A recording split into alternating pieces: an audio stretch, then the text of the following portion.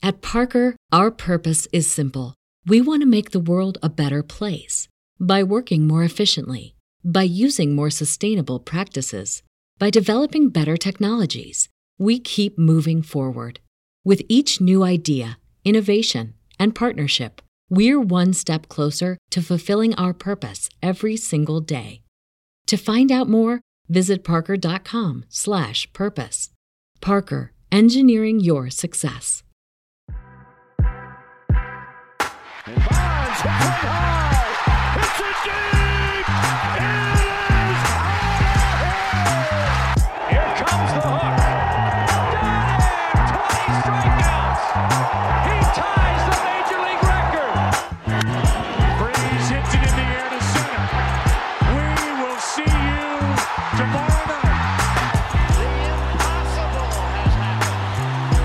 Gone! Big fly, Ohtani-san! Towards the corner. It's back. It's gone. Welcome to Slam Diego. This is Baseball Show for Wednesday, March 8th. We're not waiting until 2 a.m. to record a post-Cuba and the Netherlands recap of Game 1 of the WBC. You know what was pretty cool, though? I was looking at the schedule for the WBC. I think it's on Thursday. And because of like how the time zones are structured, this just kind of further proves that time is a social construct. I think China plays at like 5 a.m. Eastern and then like 11 p.m. Eastern. So they're playing in the same day, according to us Americans. Do you think that's cool, Aram Layton? Yeah, that is kind of cool. Is that technically a double header? Like, no, it's not, which is the thing. I'm pulling up the exact thing because I think on, Thursday, you've got China playing Japan at 5 a.m. Eastern, and then you've got them playing again at 10 p.m. Eastern, and you've got Cuba playing Italy at 6 a.m. Eastern, and then playing Panama at 11:30 p.m. Eastern. So it's just going to be like random baseball whenever you throw the TV on, which I kind of like. That reminds me of like when we pretended to care about the KBO for like a couple weeks during COVID. But it's more accessible because the KBO is like 2 a.m. And I know those are your hours to cook. Those are not my hours to cook. That's the hours where I'm doing like rough searches on like whatever prospect data I can find, and then what can I throw on in the background for a little bit of fun. So that's perfect for me. That's why COVID was like, that's where I cooked, man. That was it for me. I don't have to leave the house. I can just stat dive. No numbers are changing because no one's playing, and I could just throw some random sport on at 2 a.m. That's where I cook. But I can basically do that right now too, because the regular season hasn't started and these games are going to be on at all weird hours of the night. You were the one MF that had fun during COVID. Like you were the one happy person during COVID. I can't believe you. I obviously like a lot of repercussions across our world and felt for people in a lot of ways. Of course. But good time. I was having a great time. My big mental clearing thing is if it's not stat diving and watching film, it's video games. Warzone was peak around that time too. So, I was having a ball. Got you. All right. I was stuck playing non-bubble 2K. So that was my issue. But yeah, you've got weird timing. I'd say it's more like the World Cup in Qatar or like the Australian Open, because some of those matches were at socially acceptable times versus the KBO was not. But if you stayed up last night at 11 p.m. and went to bed at 2 a.m. after Cuba and the Netherlands went after it, Godspeed. And thanks for being a massive baseball fan. Yeah, today we're doing 2 different top 5s instead of a top 10. And we're almost at the end of the top 10, I promise. They're really fun. We love them, and we know how much you guys love them. But I know we're kind of clamoring to do something else because there's so many of them. I feel like Mr. Krabs, ringing the bell. It's like day 15. Give it up for day 15 on the top 5s. But we are going to do a couple of lists that I'm really excited about. We're doing top 5 DHs and top 5 utility players in baseball. Utility is, I think, where I'm going to cook personally because I've already dished out my Brendan Donovan take. After you let that sit with you for a minute, how do you feel about my Brendan Donovan take? See, I kind of did with that take what I do with most of your takes. It's just like in one ear, out the other. There's no digestion period. It's just kind of like I almost forgot it happened, but because you feel like you're important enough for me to be just digesting that take over the last 24 hours since we last spoke. Yeah, I kind of woke up at like 2, 3 a.m. yesterday. In a cold sweat. I was thinking just like, why would Jack say that? Why does he think that? And I realized it's because you like boring players. Yes. And I don't mean that in a negative way. Brandon Donovan, I would take him. First of all, he'd be one of the best players on the Marlins. So the team that I've grown to hate, but watch more than any other team usually. That shows you how good, like how well-rounded he is. But at the same time, he's boring because he doesn't really excel at anything other than being kind of good at everything and playing all over. So I'll give you that one. Like, I think that's a fair take because he gives you a lot of different things that not a lot of players in today's game are able to do. Like not a lot of players in today's game excel at a lot of different things, or at least are pretty good at a lot of different things. So I'll give you that one. That said, your ceiling is so capped there. And like if Lars Nootbaar hits the ceiling of what every person on earth apparently thinks he's going to be, or, you even have some of the other guys in the fold there that I think even a Dylan Carlson ceiling is still all-star. I don't know if Brendan Donovan's ceiling is ever all-star unless he has a ridiculous first half and then, kind of rides that to a surprise all-star appearance or two. The other guys I think are multiple all-stars in their best case scenario, but you're risk averse too. So again, it's an on-brand take, and I don't think it's a bad one. I don't. Thank you. I appreciate that. Yeah, if you said, Jack, and this is really pushing my risk-averse nature, Jack, you have to commit a felony. But if you do commit a felony, Brendan Donovan is the second baseman for the Chicago White Sox. I wouldn't say no, I'm a good egg right away. I think I'd think about it. I probably would end up saying no because I don't want a felony on my record. But like Brendan Donovan is the second baseman for the White Sox sounds hot. So he's one of the guys that you're considering a felony for. Yes, I think so. Well, so honestly, you jogged a thought in my head, and the last thing I'll say on this. Brendan Donovan, and it's an example of the kind of player that he is the missing piece for like 8 teams, right? Like, or at least one of the missing pieces for 8 teams. Like, how about the New York Yankees? Wouldn't you love to plug him in left field? You talk about the White Sox. Wouldn't you love to plug him at second base?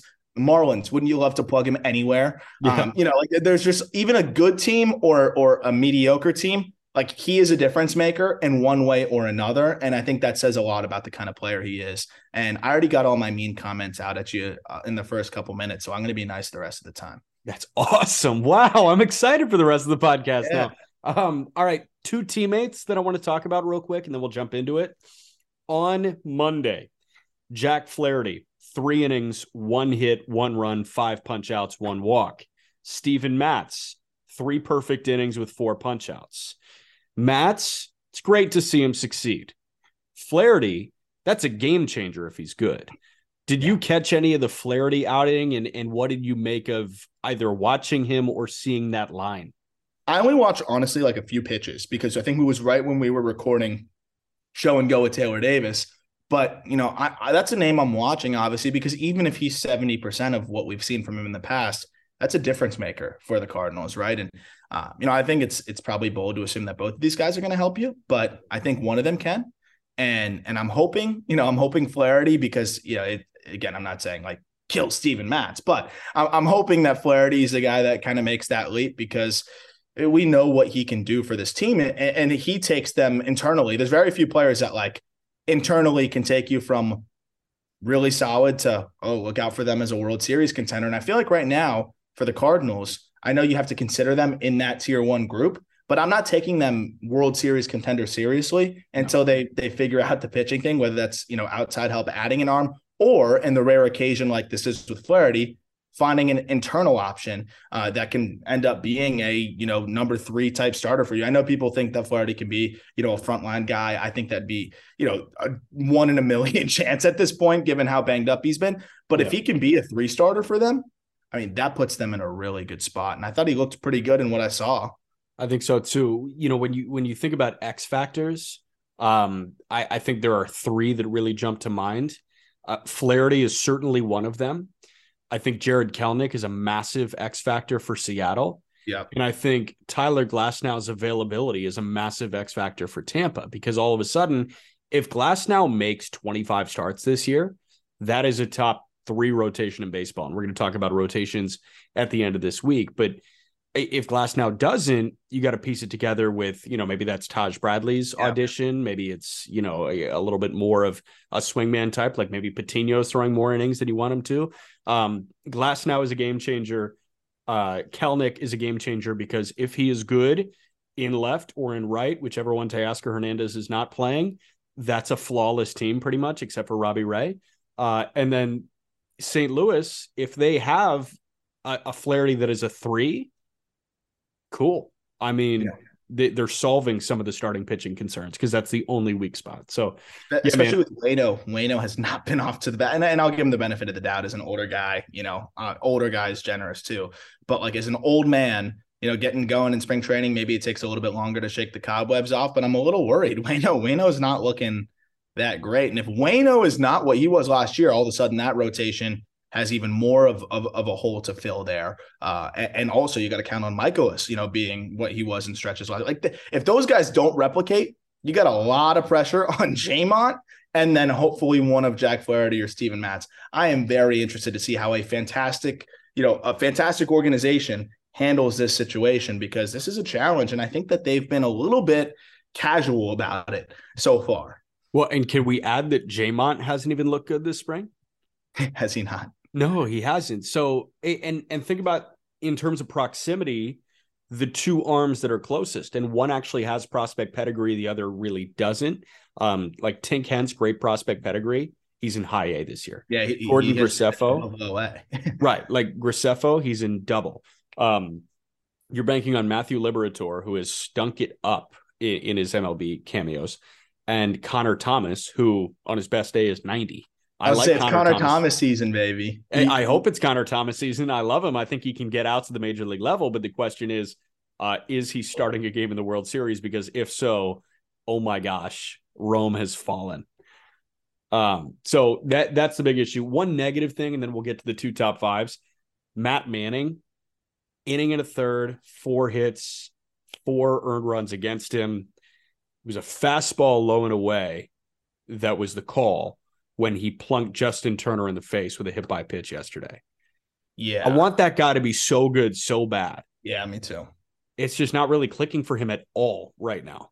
It's weird because he's shown us flashes, right? Where like at points last year, even we're like, oh, there's Matt Manning again, and there he is. And, he was a guy that I really liked as a prospect and hit a wall. And then all of a sudden now we're like, okay, he's coming back. And man, he just does not look confident out there. I think it's that simple. And I'm worried, from the perspective of not only is he not hitting his spots, not only is he getting knocked around, now that's kind of just like another thing in the back of your head. Not only do you miss a spot down and away, you hurt a guy pretty bad. And of course, not his fault, not intentional, but you got to think about it from a confidence standpoint. I'm trying to throw strikes. And am I not only struggling to throw strikes, I'm struggling to keep people out of harm's way in the batter's box. Like I can promise you Matt Manning feels horrible about it. And that only stifles the confidence even more. Thank goodness it sounds like Justin Turner. It's more just like surface stuff, right? Like he needs 16 stitches, I believe, but nothing broken. I actually caught a similar, I was pitching when I was 16, line drive straight to the head,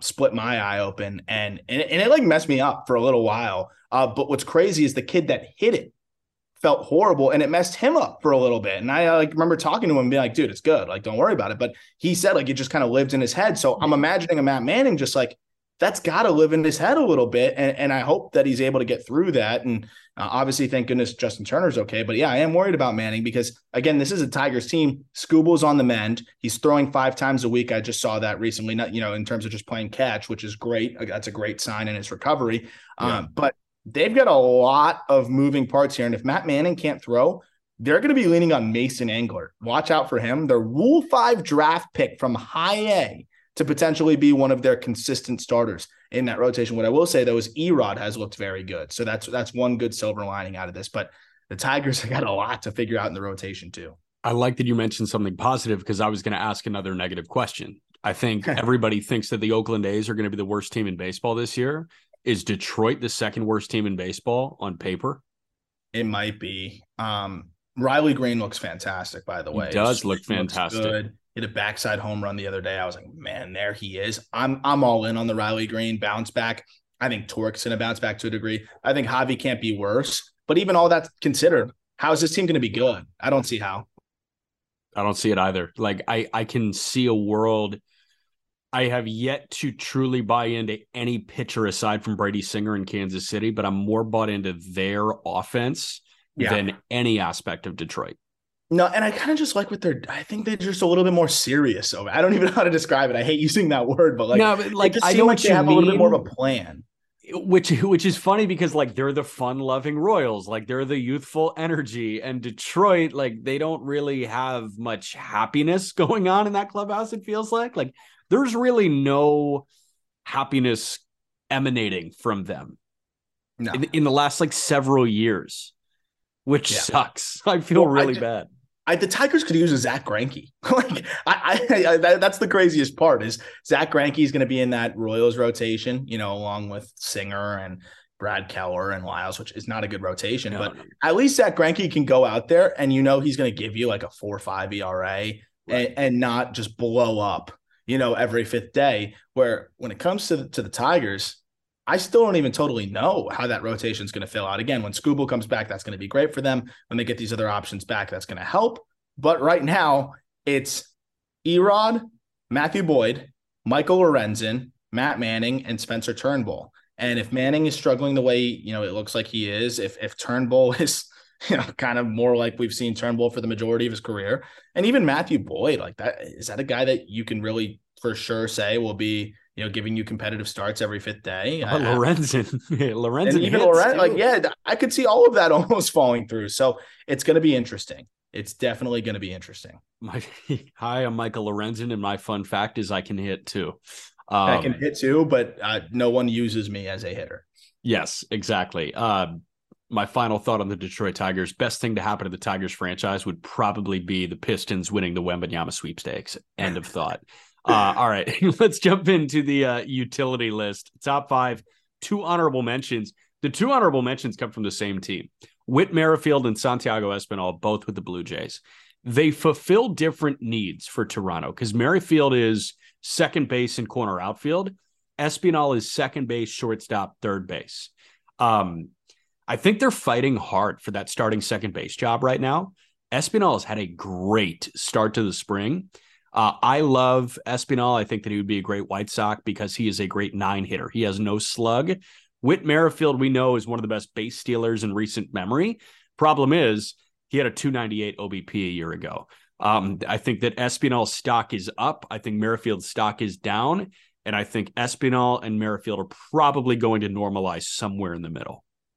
Yeah, I'm really interested in that whole, I guess showdown, for lack of a better word, because I think Merrifield has the ability to give you way more. I think Espinal is a really solid option in terms of the defense he plays. He puts bat on ball, but especially when I don't want to over reference this on the podcast, but like Whit Merrifield's still fast. And the reason why he didn't steal as many bags last year was, as you pointed out, he got on base at a 298 clip.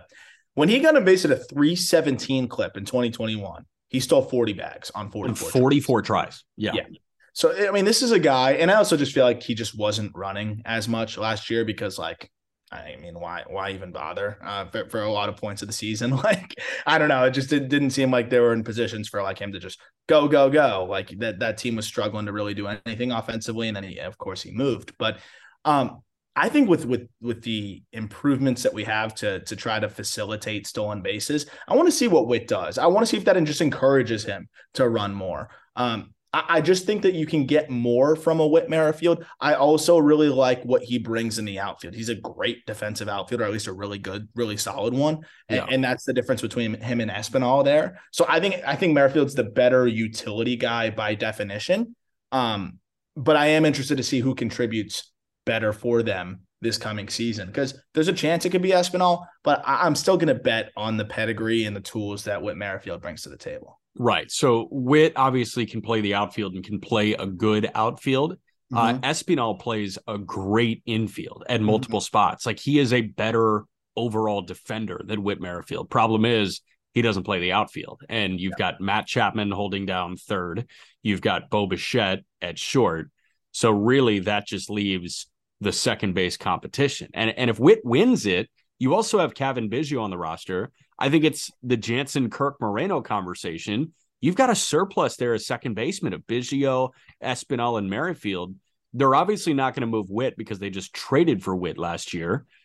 Why don't you move Espinal? Because obviously his price is a lot higher than Kevin Biggio's is right now. Yeah, I've thought about that. And it's one of those things where it's like, God forbid somebody gets hurt, right? Matt Chapman, who's had hip surgery in the last 2 years. Let's say Chapman gets hurt. Now, all of a sudden, you're wishing you had Espinal because you don't really have anybody else that can play third base at a high level. And think about the drop-off from a Matt Chapman defensively to, whoever else you would plug in there, not named Santiago Espinal. I always look at the rosters like that, and I'm like, oh, you should just trade this guy or trade that guy. And then over the last few years, I've held myself accountable to this and monitored the team. And just kind of say, okay, how much did they end up using the guys that seemed like a surplus? And more often than not, it seems like guys go down, man. And you're always happy that you have the depth. That said, if they get to June, July, and everything's clicking and, Espinal's just buried and Witt's playing well, I think that's where you look to make that move. But going into the season, I think you flaunt your depth. You feel good about it. And then when it's time to make a move, Espinal keeps you from having to trade an Addison Barger or one of your other exciting prospects, which I think they're going to do it. And I'm really interested to see how that goes. Or if a team finally calls and just makes an offer that they can't refuse on Espinal, because I'm sure a lot of teams have inquired. I'm sure the White Sox specifically have literally inquired. I'm not sure if there's been any reports around that, but it'd be malpractice if they didn't.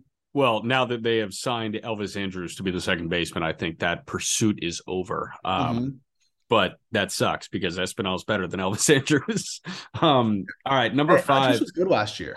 Andrus was good last year, but do you think Andrus is going to be good again this year? No.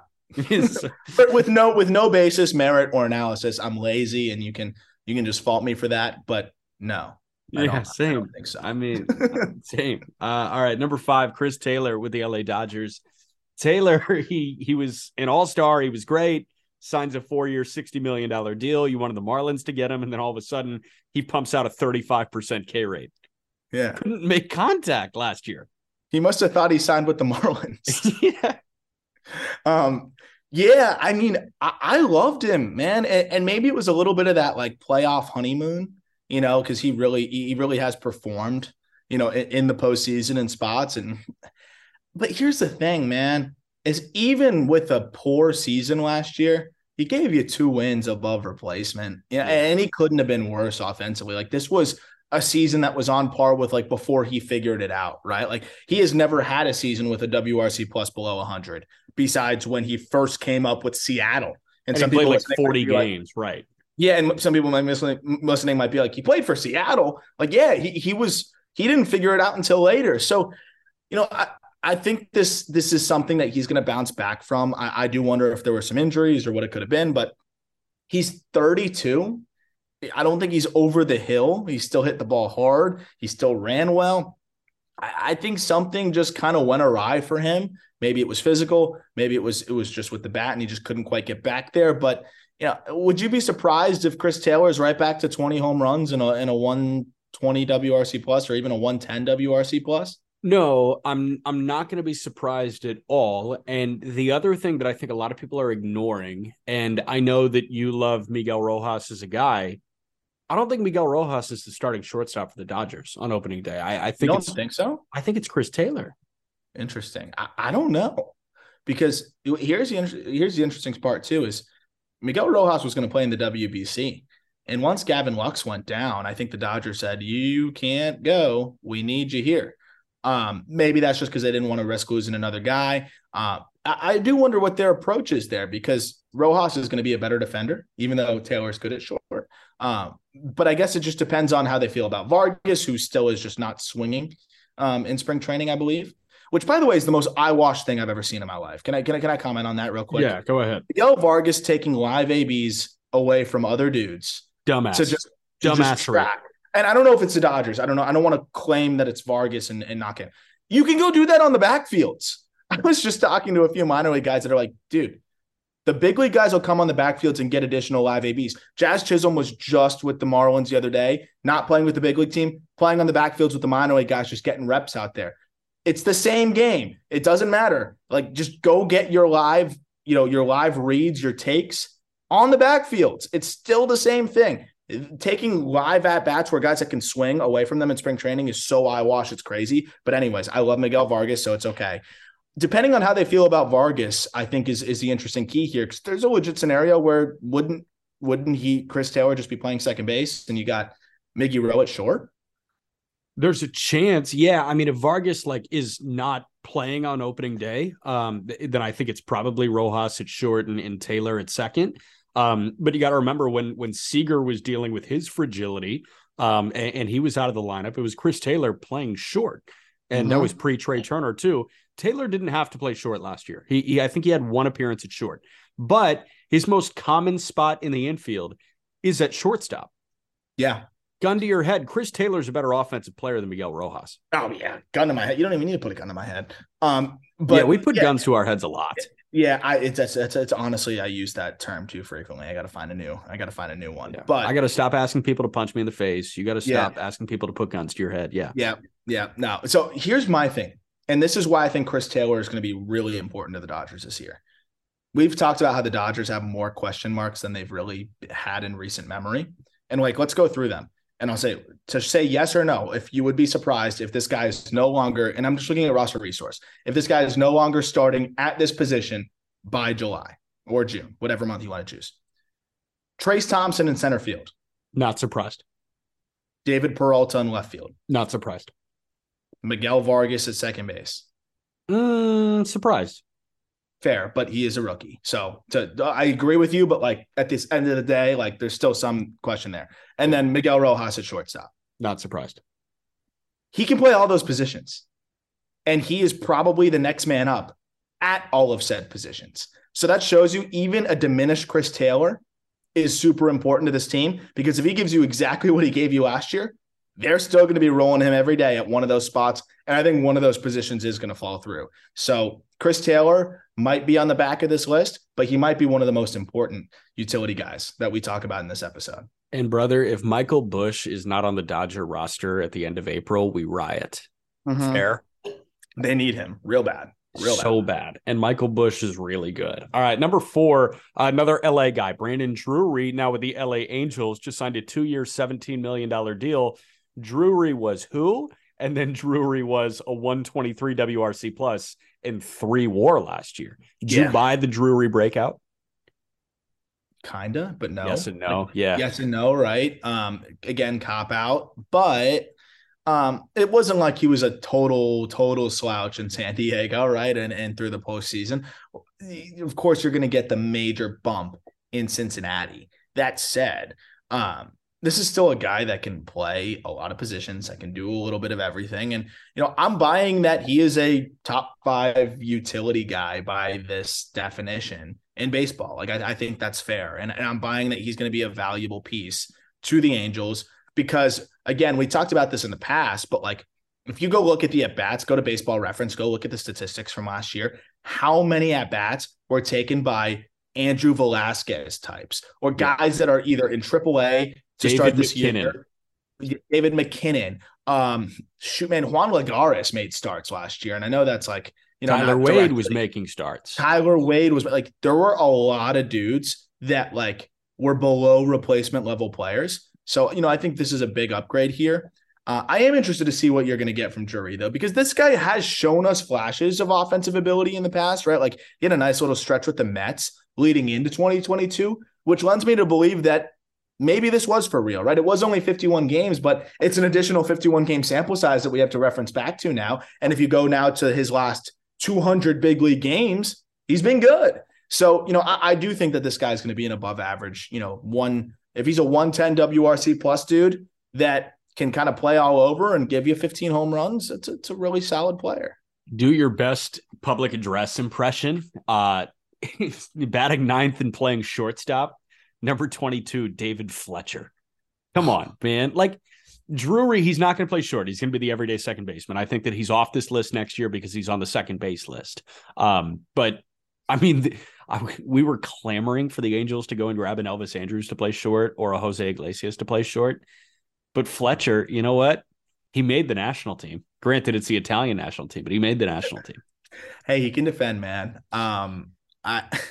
They extended him, so I think he got two more years on the deal. But just for reference to like second half for Drury, 107 WRC plus. Like if he's that, I think the Angels will take that. I think that's what they paid him to be. Really happy with that. All right, number 3 is in Milwaukee, and he looks like he's going to be the opening day third baseman, and he may be on the third base list next year. Luis Urias with the Brewers. He's going to be on Team Mexico. He's going to hit in the heart of the order for Team Mexico, maybe in the 2-hole. I love Luis Urias. Loved him for a good bit. I know you have too. I know Peter has too. I think the baseball world will finally be introduced to him in an everyday third base role. Urias was filling in at second, at third, at short when Adames was out in Milwaukee. And all the guy does is hit. He was a Padre farmhand. He gets moved to Milwaukee, and he slapped the ball all around. 119 games last year, 2.3 WAR, a 110 WRC plus. That's him. And he can hit some bombs, especially in Milwaukee. Yeah. And I honestly think the shortstop stint like impacted his WAR, because this is not a shortstop. This was a guy that like jumped in there because he's capable, because he's a good second base and third baseman. And I think that kind of subtracted from the wins above replacement there, because if you had him at second and third all year, I think he's closer to a 3-win guy. And a 3-win season at age 25 is really impressive. He's not even going to be 26 by the time the season starts. So this is a guy that's still young, still getting better. I think he's a big part of what they're doing. And one of the more underrated players in baseball, right? We throw around the word underrated a lot. And sometimes we throw it around for guys that are, pretty well known, but maybe aren't celebrated as much. And I don't know if that's totally what underrated should be labeled as. I think Urias is exactly what underrated should be. It's just a guy that really not enough people know about for how good he is. And I think he's only going to get better, right? I mean, again, he's 25 and just playing not shortstop, I think this year should help him a lot. Not that he played a ton of shortstop, but, he still played enough there where I think it could have impacted him in some ways. So he played 200 innings at short. And I just want to walk you through his career, starting 2018 with San Diego, going through 2022 with Milwaukee, because he's played 800 innings at second, about 1,200 innings at third, and 1,100 innings at short. This guy, for his career, 3 defensive runs saved, 6 outs above average at second base, 10 defensive runs saved, -3 outs above average at third base, -6 defensive runs saved, -15 outs above average at short. There you go. Hampered him. Speaks to your point exactly. Mm-hmm. So yeah, and so no, that's great numbers right there, right? And again, there's a value just plugging a guy there that's not going to like totally fuck you, but and that's a testament to him being a good utility guy. But that's an emergency that you don't want to have to resort to. And Willy Adames is a great player that hopefully can just stay on the field all year. Call me an idiot if you think I'm an idiot after I say this, because I know you already think I'm an idiot, so you don't. I'm nice the rest of the podcast. So true, forgot about that. See how diplomatic I can be about this. That's my idiot coming out, right? I forgot that statement. No, easy mistake. Anybody could do that. Rowdy at first, Bryce Terang at second, Willy Adames at short, Luis Urias at third, and when you want to get Rowdy off of his feet in the DH spot, Keston Hiura hops in at first base. I don't hate the infield. Dude, I'm the Brewers kind of cast a spell on me because the Brewers are a very polarizing team. And I tend to be on the positive side of that polarization for better and for worse. I think they obviously have some questions. That infield's not a problem. And that infield defensively, I think Terang, I've mentioned it, will be one of the best defensive second basemen in baseball this year. We talk about what Urias can do at third. Adames is a good shortstop. And all those guys are no slouches with the stick either. Like all of those guys are above average bats. Adames can hit 30. Urias can hit 20 in a full season. Terang can hit 280. Yeah, and hit 10 to 15 and steal bags. Like I think a lot of people will be surprised. Like if we did like infield WAR, that one's going to be up there more than people think. I want an upgrade at first base, but also don't forget Brian Anderson. Like he's going to rove around there. I know we joke about him. he's a guy that's had 3-win seasons. Like, he's a guy that hits the ball hard and is versatile and plays good defense. And honestly, with a good year, could be an honorable mention on this list next year, and I wouldn't be shocked. For sure. Look out for BA in a hitter-friendly ballpark going from Marlins Park to there. If he stays healthy, that's another guy out there that can help them. I love it. All right. Number 2, Ha-Seong Kim with the Padres. And Kim was the shortstop last year, and he could have been on the shortstop rankings. I think is an honorable mention. He probably doesn't hit enough to break those, but I mean, Kim was at short last year, and he's going to be at second this year, and he was at third in his first year when Machado was out. Like, he does everything. He's played 166 games at short, the majority coming last year, 47 games at third, 21 games at second in his 2 years stateside. His first year, he was dreadful offensively. But last year, a 105 WRC plus and a sub 20% K rate, he walked 9% of the time. That results with how good of a defender Kim is in a 3.7 WAR. Ha-Seong Kim, if he plays a full year, especially at second base, where I think he's going to eat, could be a 4-win player. I would take over 3.5 this year, 100%. Wow. It wouldn't blink, really, honestly. Between the defense and the offensive improvements we saw, 109 WRC plus in the second half, and just continue to get better as the season went on. He's at worst, I think, a league average hitter. I think he's a slightly above average hitter now as he continues to get more acclimated and get better. He's a 3.7 FWAR guy last year who got better as the year went on. Gives you speed. He gives you just enough power. He doesn't strike out. And then we talked about the glove. I do wonder, like, I wanted to look at his time in Korea and if he played like anywhere else. He moved around. Obviously, he mostly played shortstop because most of the time he was the best player on his team or one of. Right. But like, I do wonder if they're in a certain kind of pinch, would they ever consider throwing Ha-Seong Kim in the outfield? Like, would he be capable out there? Because I feel like this is the kind of guy that you could just put him somewhere and he's going to find a way to be able to make it work. That said, at second base, filling in at short when needed, if needed, this is just a really good utility piece. Right. Like, I'd so much rather have Carpenter drop balls in the left than take away Kim's defense in the infield. Does that make sense? No, that does. Okay. Which is why they were so willing to move off Tatis at short, because the same argument that you're making, right? Tatis is the best player on the field when he's there. You know, Juan Soto and Machado might be going crazy, and that might not be the case, but Tatis, pretty much every time in his life, he's the most talented player on the field when he's playing the game. Yeah. Why do you move that guy from the position that he plays? Because you have somebody that is an objectively exponentially better defender there, and that's Kim. 5 defense. So he played 148 innings at second base in 2021.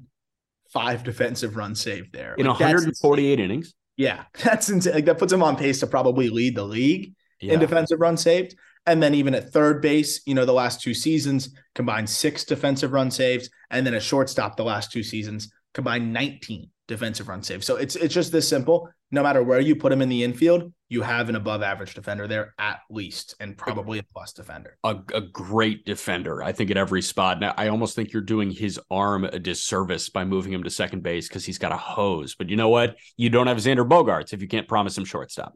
Yeah, exactly. Which is unfortunate because I do think that, they're technically better off that way. But sometimes you just got to let your superstar be the shortstop, just like in Little League, and just let it be. These games aren't so different, Yeah. No. Yeah. All right. Number 1, and this was really tight between Kim and number 1, but it is Donovan. And we've already talked about Donovan here. It's really hard to argue with a 394 OBP. Impossible.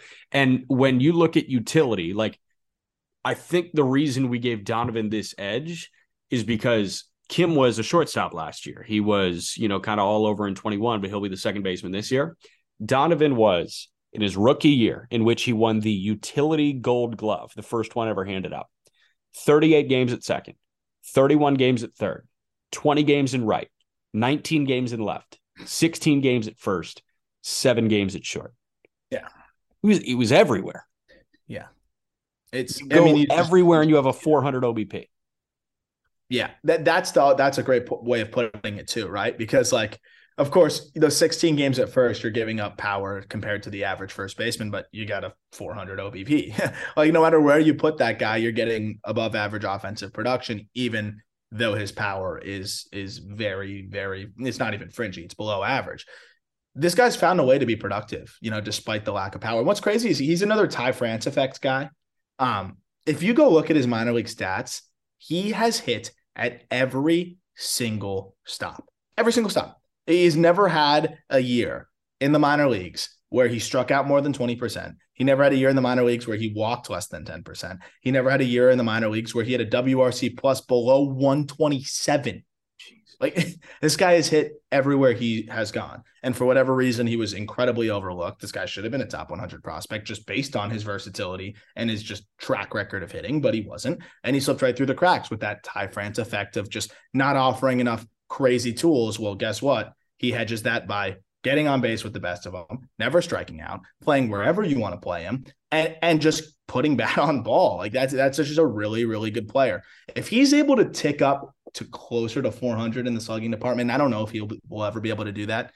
I mean, then he's looking like a potential almost all-star there. But even if he's this every single year, exactly 281, 394, 379, which by the way was 29% above average if you look at WRC plus, he's going to be one of the better all-around utility guys in baseball, probably the best utility guy in baseball every single year. And I think F4 doesn't do him justice because he got thrown into some spots that he has barely played and maybe didn't play as phenomenally in the outfield as maybe he will this year. And I think he'll get better and better in the outfield. But the F4, this is one of those where you got to throw WAR out the window because he is better than whatever the WAR says, because he was literally just the cleanup duty, no matter where you needed him at any point, and found a way to make it happen and be helpful to his team. Yeah, 100%. He makes boring sexy. That's my final line on Donovan. Yes. All right. So that's top 5 utility. Again, 2 honorable mentions: Whit Merrifield and Santiago Espinal, both with the Blue Jays. Number 5, Chris Taylor with the Dodgers. Number 4, Brandon Drury with the Angels. Number 3, Luis Urias with the Brewers. Number 2, Ha-Sung Kim with the Padres. And number 1, Brendan Donovan with the Cardinals. Now DH, 3 honorable mentions and a top 5. 3 honorable mentions, 2 guys that swap places. JD Martinez was with Boston, now in LA. Justin Turner was in LA, now in Boston. And then Daniel Vogelbach with the Mets. Ryan Finkelstein wrote up this list. I feel like that's a Ryan Finkelstein ad in Vogie, but I digress. JD and Turner. Let's start with JD. We've praised his swing since this podcast started in 2021. The swing is crazy. He had a down year last year. I think he's going to bounce back, not in a big way, but I think he's going to bounce back. Yeah, I do think this was a guy that was just banged up, and with injuries that do kind of impede the swing, and he's a very handsy guy. I'd be shocked if JD Martinez doesn't hit this year, right? They're not asking him to play the outfield. He's 35. I don't think he's over the hill. He's still hitting the ball hard. And even last year, in a down year, a 119 WRC plus, right? This guy still slashed 275, 341, 448. Yeah. That's pretty darn good. So even if he's between his 2021 and 2022 season, that's still one of the better DHs in baseball. And he's going to be in a better lineup, and he's just going to have more opportunities with runners aboard. He's going to get pitched to a little bit more. I hope he plays well, because this is somebody that I've just really enjoyed watching him grow into, at his peak, one of the best power hitters in baseball. I mean, don't forget, he had 45 home runs in 2017. Because he lifts. He's not an exit velo darting. 167 WRC plus in 2017 and a 170 WRC plus in 2018. We haven't seen many guys produce back-to-back seasons like that that aren't considered among the best hitters in the game. And he's too good to not age well. So I don't think this is him on the downtick. I do think he bounces back. Right. And he's not an exit velo guy at all. He is, and we were just talking to Taylor Davis about this on Show and Go, both of us. Go listen to that. We talked kind of about prospect pedigree.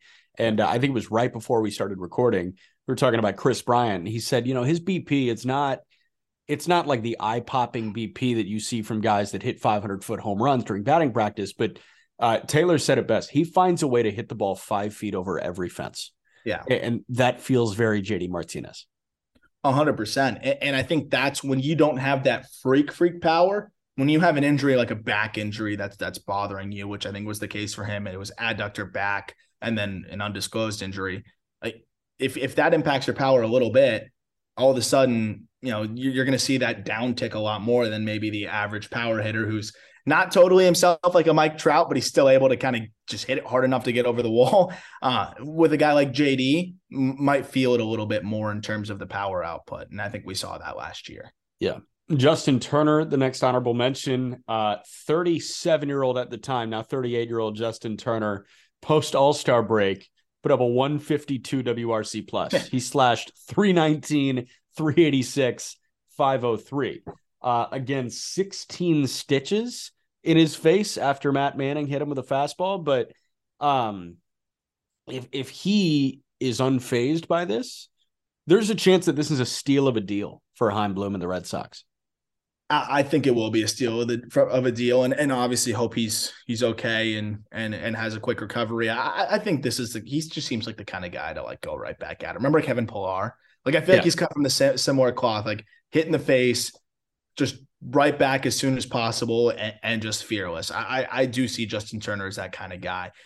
The second half was phenomenal because we were wondering kind of, is this guy cooked, at 37 and the way he looked in the first half, but clearly he just was a little off with his timing or whatever it may be. And obviously he's got a huge leg kick. So if things are a little bit off, maybe he can be a little bit more susceptible to that kind of stretch, but we've never really seen him have that kind of stretch. So it was interesting, but to bounce back from that and have the second half that he had where, you mentioned the WRC, but he hit 320, like he slugged 500.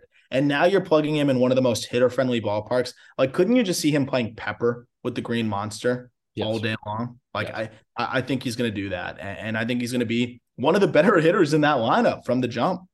I think so, too. I wonder how many Red Sox people said the name Tony Conigliaro yesterday. It's this always happens to us. But I mean, that's one of the worst stories in baseball. If you want to go read up on Tony Conigliaro, because that guy was like, very sad. He was perennial all-star caliber, and then he was never the same after he was hit in the face. I am with you. It is way more likely for Turner, and I think it's great to hear that this was like surface level because Tony C was. I mean, I think it broke some bones. Like I think it broke an orbital bone. Yeah, no, he was never the same. Never the same. So I do expect Turner to bounce back. Again, really scary situation. And I can close my eyes and envision Red Sox fans just like seeing the Tony Conigliaro video that they've seen in their childhood.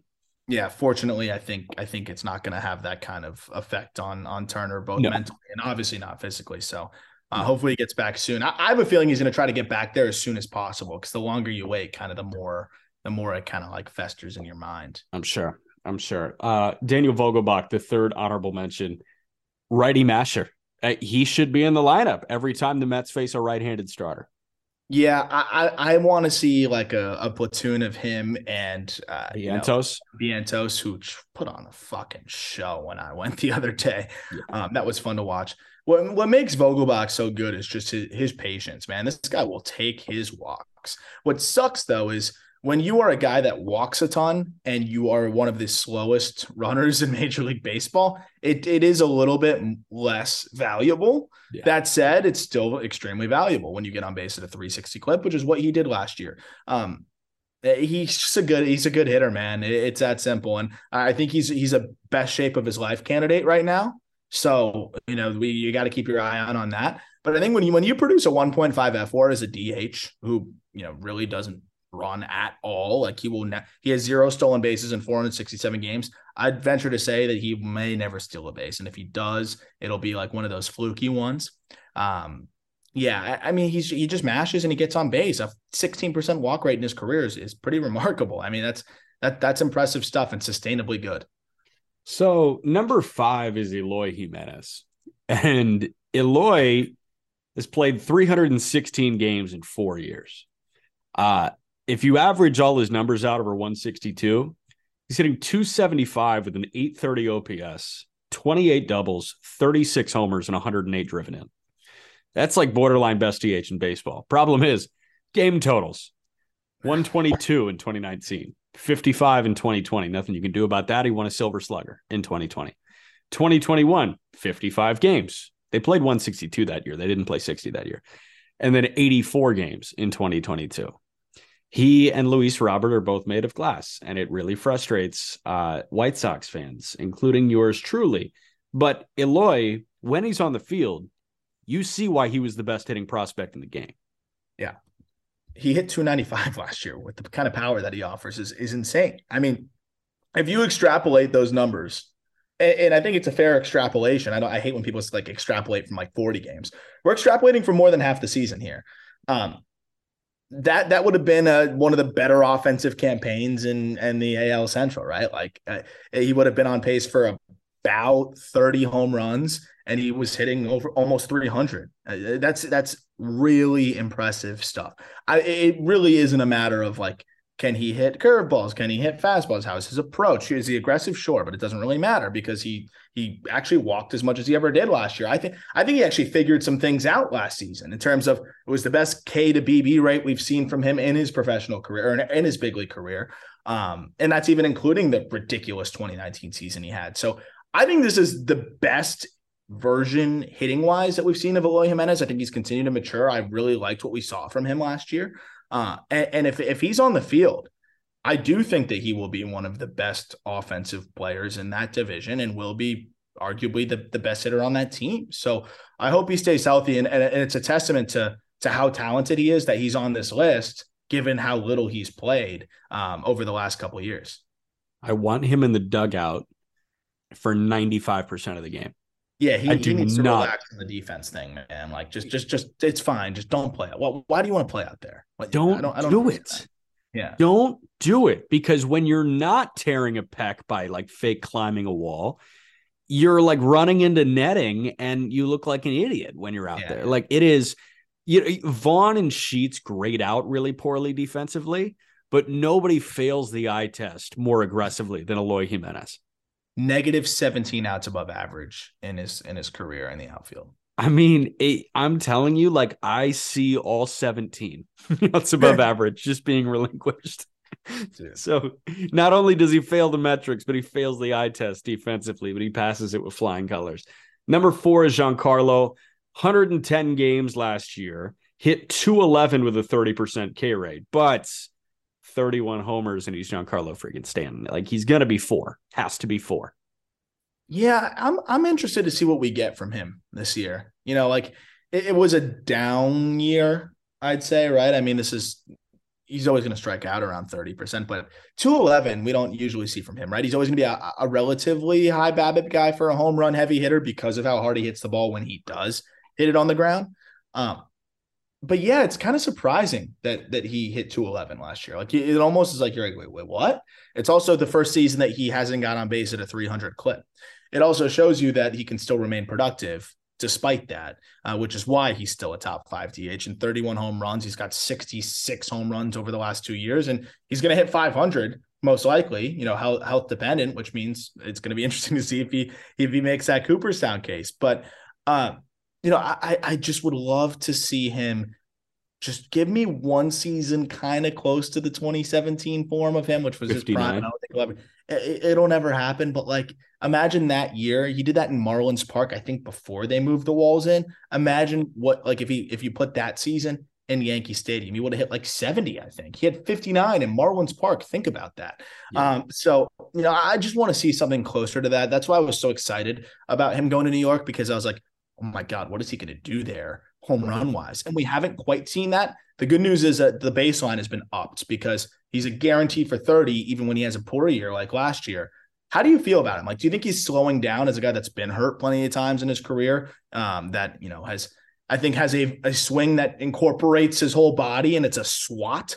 Like, do you think he's better than last year or the same as last year? Or I think he's the same. Like, I think that's the new normal for really? Giancarlo. That's sad.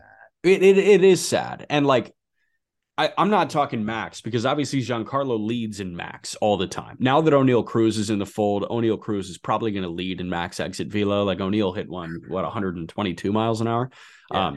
Giancarlo 119.8. Like he's the only other guy that got to 120 last year. But average exit velocity, 3 guys in Major League Baseball average 95 plus, which is a hard hit baseball. Like hard hit is 95 plus. It was Judge, Yordan Alvarez, Giancarlo Stanton. That's Giancarlo. Problem is, I think he's going to make contact less and less. That swing, like, it doesn't really play for a guy that's aging. It plays for a 25-year-old. Yeah, it ages terribly. So I think the 30% K rate's here to stay, unfortunately, because that was actually not him. You mentioned batting average typically higher, K rate typically lower. But I think that the 30 homer baseline is here to stay. He's going to figure it out. I just think he's a 3 true outcome guy now.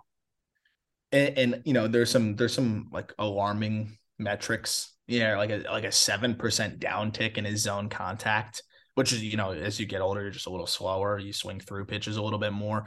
90th percentile exit velocity dropped by a mile per hour, still among the best in Major League Baseball. You don't see 114 mile per hour, 90th percentile exit velocity. That's a joke. That's better than 98% of players' max exit velocities. But that is a possibility. You know, it is a possibility. And I was kind of hoping that with the year that Aaron Judge was having, Giancarlo would seem more to hit and kind of feast on that. We'll see if he can build on that this year, if he's made any changes. But, you know, I can subscribe to the idea, and I don't want to subscribe. It's reluctantly, but I can subscribe to the idea that, you know, this is kind of the new norm, which is still a top 5 DH, by the way. It's 30 home runs, and it's a decent on-base percentage.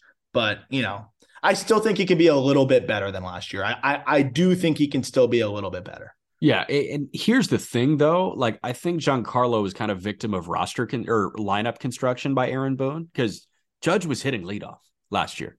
That is true. Like, he didn't really reap the rewards of that too much. Yeah, like Giancarlo's not going to be given things to hit because he's hitting in front of Aaron Judge if there's nobody hitting in front of Aaron Judge. Yeah. So no, I think that is fair. And that's why they tried to put him second a lot. And he actually did hit better in the 2-hole than he did. I'm looking at the splits right now. They put him in the 3-hole. He struggled there. They put him in the 4-hole. He was pretty solid there. They put him in the 5-hole, and in 91 plate appearances, he was best there. I would love to just see him in the 5-hole. Have Judge should be in the middle of your order. And a good Giancarlo Stanton protects him. But I mean, I do wonder, you know, what their approach is going to be this year. Because I understand wanting to have Aaron Judge lead off. You want to have that guy hit as much as possible, especially with how things were at times in the second half of that offense. And you want to see him get as many pitches to hit. And you're not going to walk the leadoff guy as frequently as you would walk Judge if he was hitting 3rd or 4th. Right. Number 3 got to the World Series, Kyle Schwarber with the Philadelphia Phillies. And Schwarber played in 155 games. It's a journey defensively. He's probably going to have to play left this year, but he is a DH by trade. 46 homers, 94 driven in. Don't care what the K rate is. 46 homers plays. It was second in all of baseball, only to Judge. And he's proven that he'll remain productive no matter how high the K rate is. Like that, I think that's more than proven, right? Like, this guy's going to walk a ton. He's rarely going to miss a hanger, and he's going to hit you just 30 to 40 home runs basically every single year. Schwarber has become one of the most consistent power hitters, I think, in baseball. And he also hedges the swing and miss with one of the lower chase rates you're going to see. And it's just that simple. He's got the recipe down. If I'm not mistaken, it was the 2017-18 offseason that Kyle Schwarber like changed his life and changed his career, because he was a beefy boy, right? He was like big burly man. And then he made like a diet and exercise change. Yeah. And he looked like he was carved out of what's the stone? I'm having a brain fart right now. No marble. Idea. Yeah, marble. Carved out of marble. Carved out of marble. SpongeBob thing, right? But he looked sculpted, right? And, you know, he said like a lot of it was, you know, watching what I eat, especially post-game, like these post-game spreads, they're so caloric. Like, they just sit in your gut while you sleep. Like, you know, might as well eat something a little bit better. And he transformed his body. That was after 30 homers in 129 games, but he hit 211. He hit 218 this past year, but the power production has always been there, man. I mean, it was 26 in 2018, 38 in 19, 11 in 2020, which was equivalent to 30, 32 in 2021. And here we are, 46 leading the National League in 2022. And oh, by the way, guy's been on the field 113 games in 2021, but 59 out of 60 in 20. Since he made that diet change, 137 in 2018, 155 in 2019, and 155 in 2022. Changed his life. Swiped 10 bags last year. Low key. Sneaky. 10 for 11. 10 for 11. That short porch in right field in Philadelphia is just so perfect for him too. Like he could probably pop a ball up and it gets out of there. And he uses the whole field well too. So like he can go out the other way there. It's a perfect stadium for him. I think if he's in the DH role, he might even be even more consistent offensively. And again, I think you mentioned like he's probably going to have to play in the field a bit more. But last year, his third season with a slugging percentage above 500, it's pretty damn good. And with the shift limitations, this is probably a guy that's going to see the batting average jump up a little bit. 240 BABIP last year. He's a 268 BABIP guy for his career. I'd imagine that we'll see that BABIP tick up a little bit. And that could mean he's closer to a 230 hitter. That changes everything because if he's closer to a 230 hitter, he's closer to a 340 on base guy, and he's going to slug 500. That's going to be a pretty impactful. He might somehow up his offensive production from last year, even if he doesn't totally match the home run total. Right. I think so as well, man. I think that we could be looking at that 240 guy with 35 homers, which would be awesome. Number 2 is Shohei Ohtani. Just doing the pitching dive. We're working on top 30 starting pitchers. Ohtani, in everything but innings pitched, was like better than Max Fried, and he's the number 2 DH in baseball. So I know it's, we talk about it all the time, but like that's crazy to me. Think about if Max Fried hit 34 homers, drove in 95, and hit 273 with the 356 OBP. Well, Max Fried kind of rakes. I don't know. Yeah. Does he 34 homer rake? No, but I do think he if you gave him a full season, I think he could give you like 4 or 5. 4. Yeah. And he would hit what? 2. If 180 to 210. It's pretty nasty. No, I mean, this guy's incredible. And I'm excited to talk about Shohei Ohtani, the pitcher, because I don't think there's really ever been much question about Shohei Ohtani, the hitter. Not saying that there was question about Shohei Ohtani, the pitcher, but there was like how we didn't really know what Ohtani's ceiling was. Like, we maybe even a couple of years ago could have seen him potentially going to the bullpen. Wasn't Peter pitching closer? Yeah. And honestly, like we didn't have a visceral reaction to it. Like it wasn't the craziest thing in the world. I think it was a fair question given that he's a two-way guy that was coming off of Tommy John. And it wasn't like he was straight up dominating every fifth day. He was really good, really solid, wasn't dominating every fifth day. We're seeing a guy that has blossomed as he's continued to tweak his arsenal. His fastball keeps getting better. His command keeps getting better. We're seeing a guy that's blossomed into one of the best pitchers in baseball, period. So that's pretty cool. But Shohei Ohtani, the hitter, kind of similar, though. Like I thought that what we saw was kind of what we were going to get. And it seems like he keeps getting better, though, offensively. You look at the second half. I think he got better as the year went on. I'm pulling up the splits. But this was arguably – I would say, I guess you got to look at 2021 was a better season with 46 pumps. Right. But arguably this was his most well-rounded offensive season, right? Yeah. He hit 273. He hit 34 home runs. He struck out at the lowest rate of his career. I would argue that this was his most well-rounded offensive season, and this was on top of pitching. So I think there's a new norm here, and it's that Shohei Ohtani is going to hit around 270, hit 30-plus home runs. And I think that the question before was, what was he going to hit average-wise, especially after seeing that average dip to like 257 the year before? Clearly, this guy is good enough in the bat-to-ball department too. So you mentioned the 24% K rate was the lowest of his career. I thought his walk rate would be really high. He was 15% in 21. He was 11% this past year. Feel like he wasn't getting much to hit. And Ohtani was getting gypped a lot. Like there were a lot of like those compilation videos of Ohtani getting screwed by like on the corner calls. I don't know why, but Ohtani hits the shit out of the ball. Do you have 90th percentile exit velo for that guy? Because I mean, it's 92.7 is average exit velo for Ohtani, and he pumps out 117s, 118s, and the ball goes 470 feet sometimes. Ohtani is a hitter that you should be fearing. It is absolutely insane. Dude, like he 108 is which is elite, absolutely elite. Yeah, I mean, if he was like full-time hitter, he's probably doing this. He was a 5.5 win pitcher. He was 3.8 WAR just from being a DH. which you just don't see. You just don't see that. And I want to see the walks closer to that 15% mark. I am interested to see how that looks this year. He does swing more than you think. And maybe it's because he was getting gypped. Maybe it was because of the way that, he's been umpired, which is really weird. Like, he does get a lot of borderline calls going against him. I don't know if it's because of the way he sets up or the way he kind of like leans out. I have no idea. But, a chase rate right near 30%, it's not egregious, but it's higher. I'm interested to see, like, if he walks at that 15% clip and hits the way he hits last year, that's one of the best hitters all around in baseball. He's close to 160 WRC plus there, if he can get that walk rate back up to like the 13, 14, 15% range. Yeah, 100%. And number one, he's probably going to play some corner outfield this year, but Yordan Alvarez, the only guy that can unseat Ohtani in the DH conversation, is a guy that is same zone contact as some of the best in baseball. He was a 300 hitter, 135 games. He hit 306 with a 406 OBP and a 613 slug, 37 homers, 97 RBIs, 19% K rate, 14% walk rate. Motherfucker had a 185 WRC plus this year.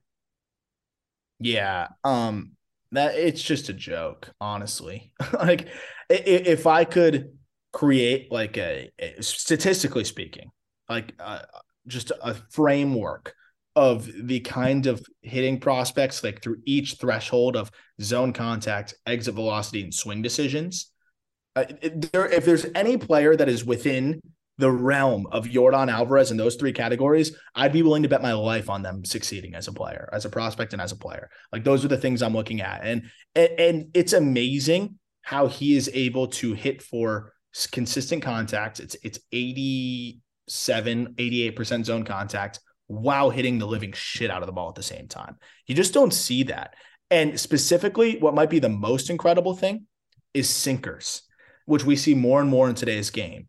And they try to get him to roll over on these sinkers. And he I think they stopped throwing them to him because I don't know if I've ever seen anything like it. He saw 330 sinkers last year, 98% zone contact. And sinkers typically don't get as much swing and miss, but this motherfucker was, when he swung, connecting with 98 of 100 sinkers in the strike zone. Think about that. Like, that's unheard of. Dude, I pulled up guys that have the same swinging strike percentage as Yordan Alvarez. Marcus Semien, Whit Merrifield, Kyle Farmer. Semien's the only one that's kind of close power-wise, but he's nowhere close. And it's nowhere close. Yeah, and approach-wise, it's nowhere close. So he makes as much contact as Whit Merrifield and Kyle Farmer. Like, think about that, dude. And just for perspective, like, some of the best hitting teams in baseball, like the Dodgers as a team, around 84% zone contact, and that's including like the bat to ball guys that don't hit for any power.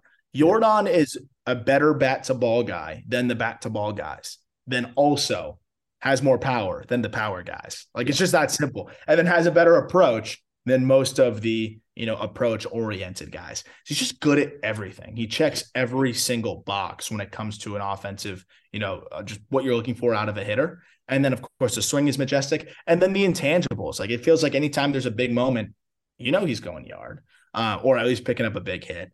And it just seems like even lefties, he hits lefties really well. His splits are good. He hits fastballs. He hits breaking balls. He hits changeups. He hits sinkers. He hits four-seamers. The one minor blue zone is fastballs at the top of the zone. That's the same blue zone that Mike Trout has, and both of them excel at not chasing. If it's one ball up, they won't swing.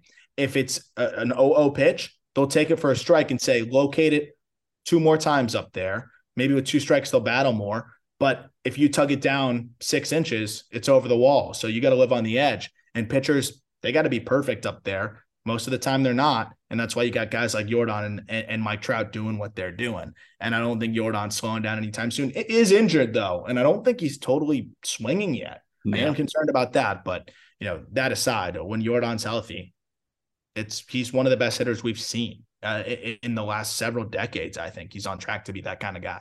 I was going to say, yes or no question to end the pod. Is Jordan the best hitter in the game right now? Best hitter. Because obviously player, like he's a DH or a subpar corner outfielder. I'm talking at the plate. There anybody you want to start a team with? If the game was offense, is there anybody that you want to start a team with more than Jordan Alvarez? After what we saw last year, I don't think so.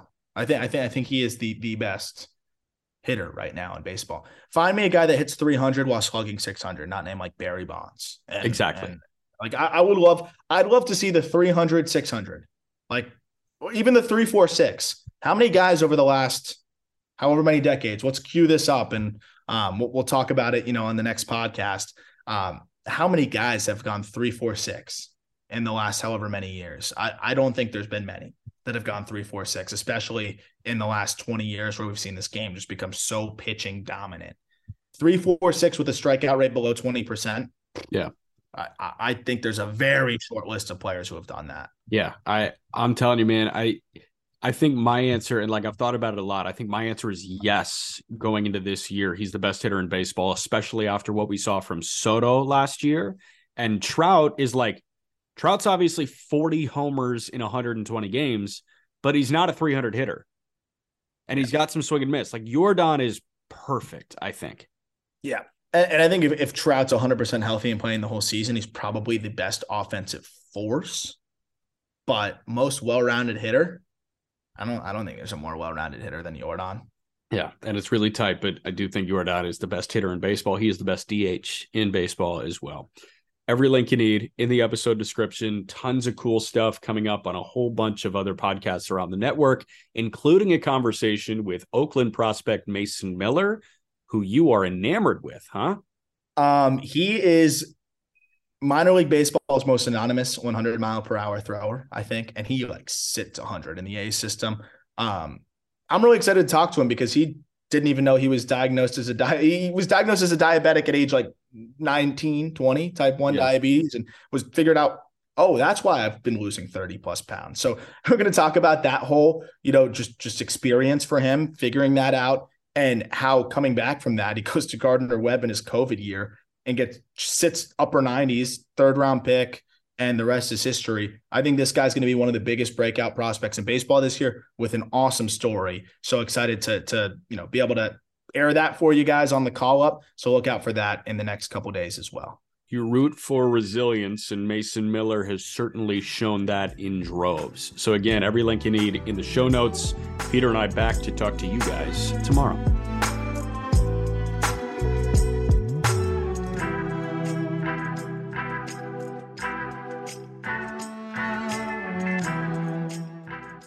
At Parker, our purpose is simple. We want to make the world a better place by working more efficiently, by using more sustainable practices, by developing better technologies. We keep moving forward.